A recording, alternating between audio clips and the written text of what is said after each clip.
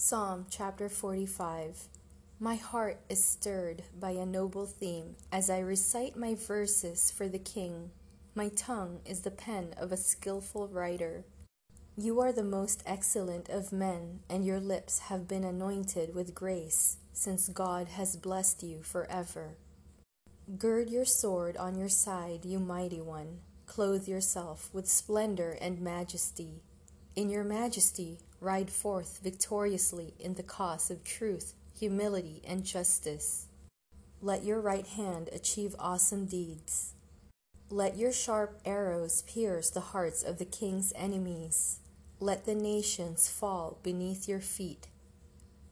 Your throne, O God, will last forever and ever. A scepter of justice will be the scepter of your kingdom.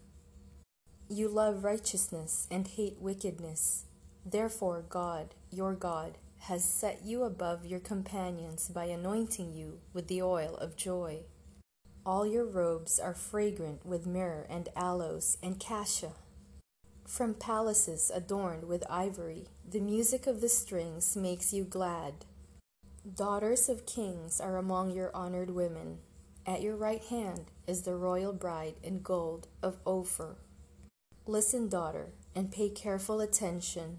Forget your people and your father's house. Let the king be enthralled by your beauty. Honor him, for he is your Lord.